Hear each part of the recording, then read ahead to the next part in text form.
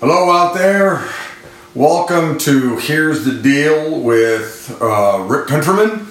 I'm glad you're joining me today. Got some really neat things that I've been thinking about and studying and kind of laying some stuff out. I'm excited to share them with you.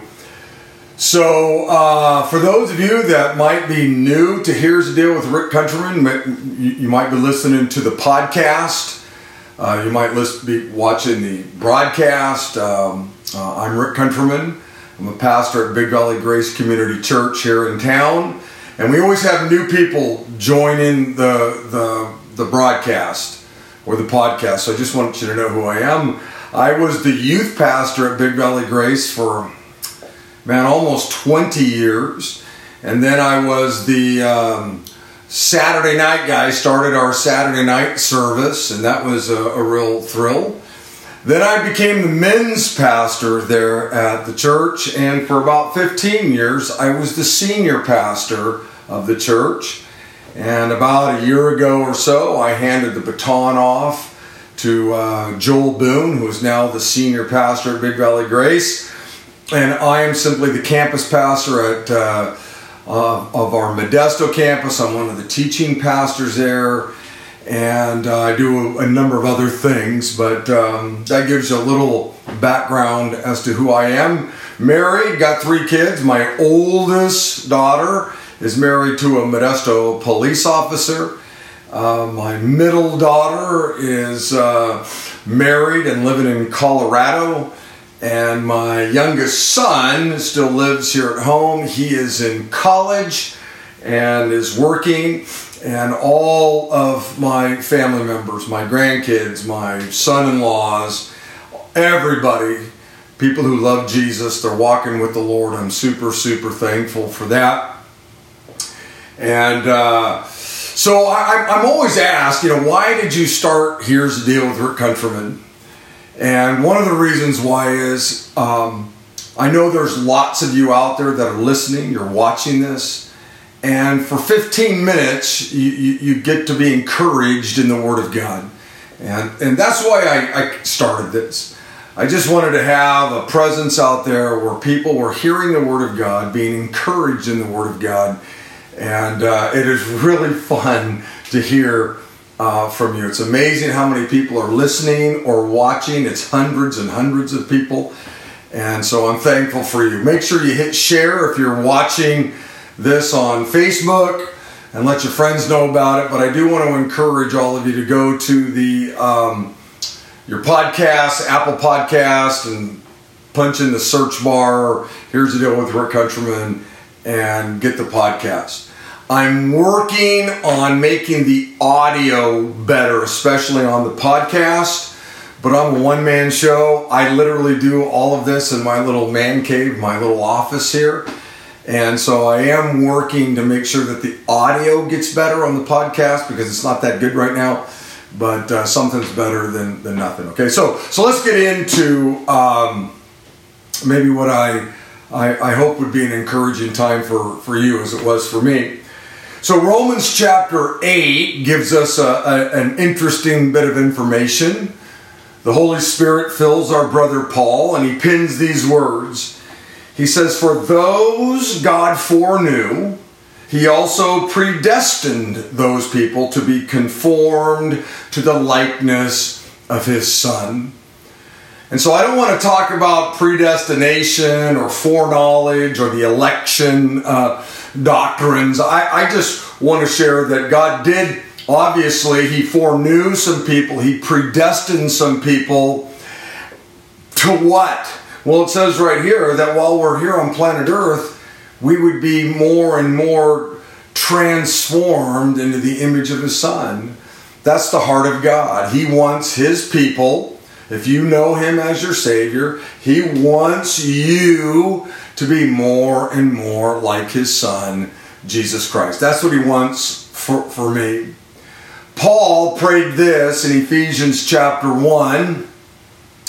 He said, "I keep asking that the God of our Lord Jesus Christ, the glorious Father, may give you the spirit of wisdom and revelation so that you may know Him better. In other words, Paul's heart here, his prayer was that somehow you and I would get to know God better. We get to know Jesus better. And kind of what that means is the more we know Him and the better we know Him, the more we can be like Him, right? Hebrews says, therefore let us leave the elementary teachings about Christ and go on to maturity. In other words, let's keep moving along. Let's keep becoming more and more conformed or transformed into the image of Jesus. And then Peter says this in 2 Peter chapter 3. He said, but grow in the grace and the knowledge of our Lord and Savior, Jesus Christ. And so you kind of pick up a pattern here where God is filling His servants with His Holy Spirit. They're penning the very words that God wants us to hear and know, right? The scriptures are God-breathed. And you see this kind of thought over and over again that God wants us to be like His Son. He wants us to be transformed into the likeness of His Son. He wants us to grow and mature in our faith. That's a common theme that you see. And so what I thought I'd do is this. I thought I'd give you 3 things, just real quick. And I'm hoping that there'll be an encouragement to all of you that are watching or listening, okay? 3 things that will help you grow in your love for God, or they'll help you mature in your relationship with Jesus, or they're going to help you become more and more like His Son. Now, none of us are going to be His Son. We're never going to get there, okay?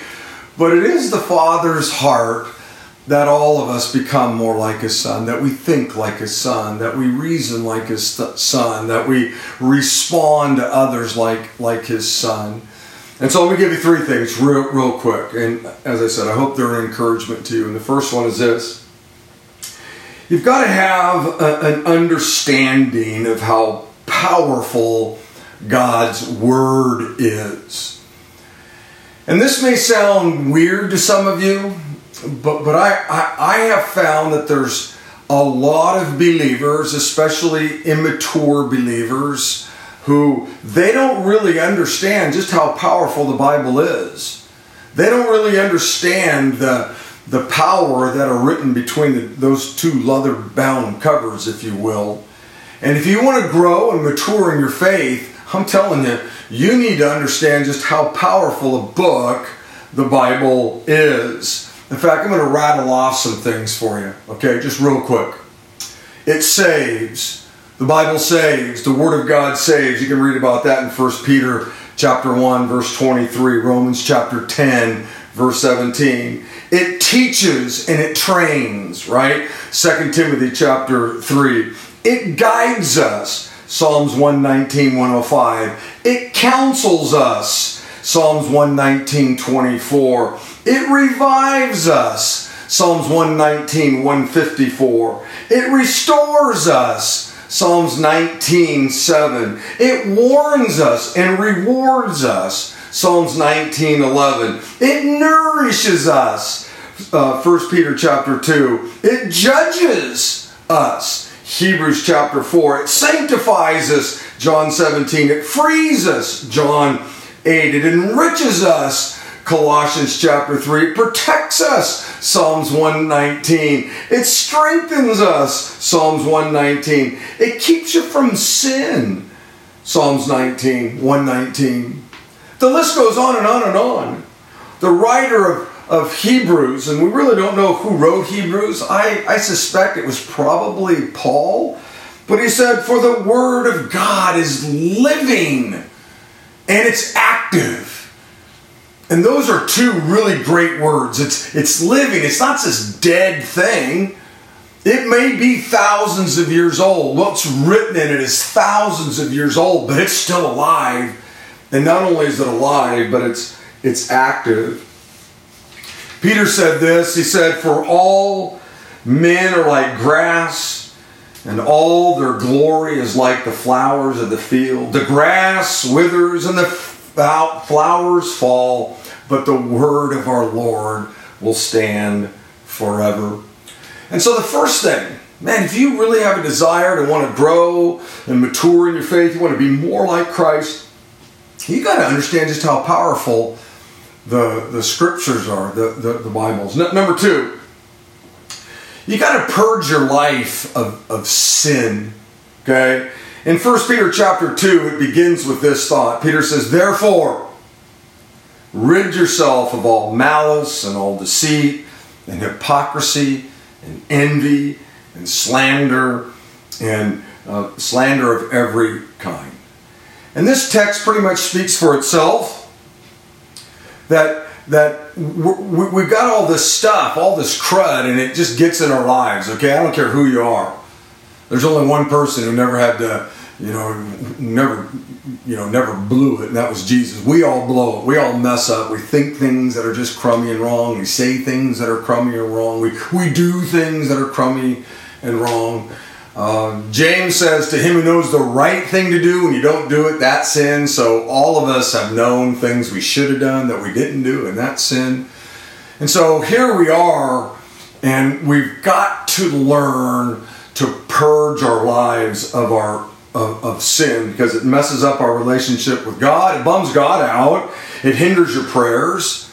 It brings shame on your life. You lose your joy. It brings God's chastising, His discipline into your life. It can literally make you sick, and your sin can even cause physical death. The Bible gives us all kinds of stuff about the power of sin in our lives. It's an ugly thing, and it needs to be dealt with. Okay? Peter says, rid yourselves of these things. Well, let me tell you where that begins. It begins with these words from our brother John in 1 John, where he said, if we confess our sins, whatever all that stuff is, this is how we purge our life from sin. If we confess it, God is faithful and just, and He'll forgive us of our sin, and He'll purify us from all the unrighteousness. He'll purge our life, if you will, of all the sin.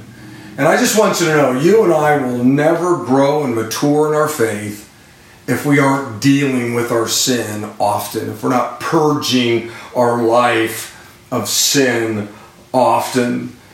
But not only are we to pray and say, hey, God, man, I blew it. Man, would you forgive me? But we have a responsibility also. I love what Paul tells young Timothy in 2 Timothy chapter 2. He says, flee the evil desires of youth and pursue righteousness, faith, love, and peace. In other words, you've got an action step to take.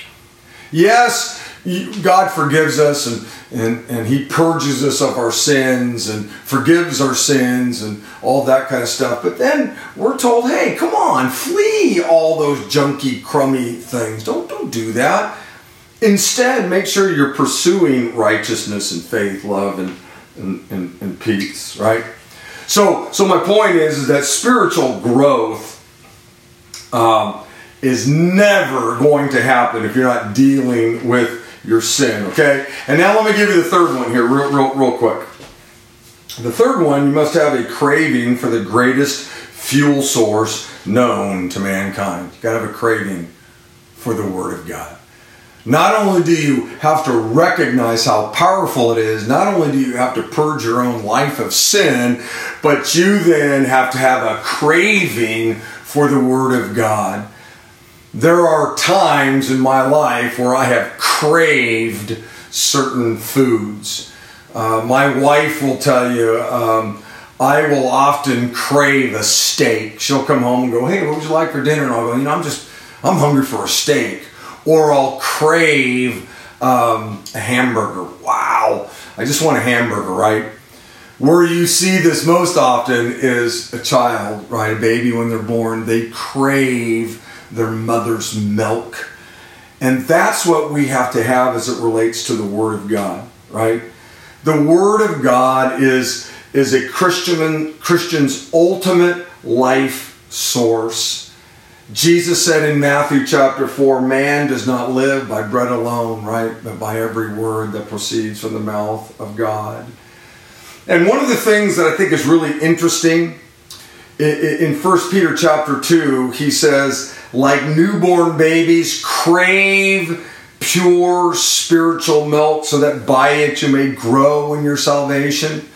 One of the things that's always interested me in that is that he didn't say preach the word, read the word, study the word, linger on the word, teach the word, search, the word, memorize the word.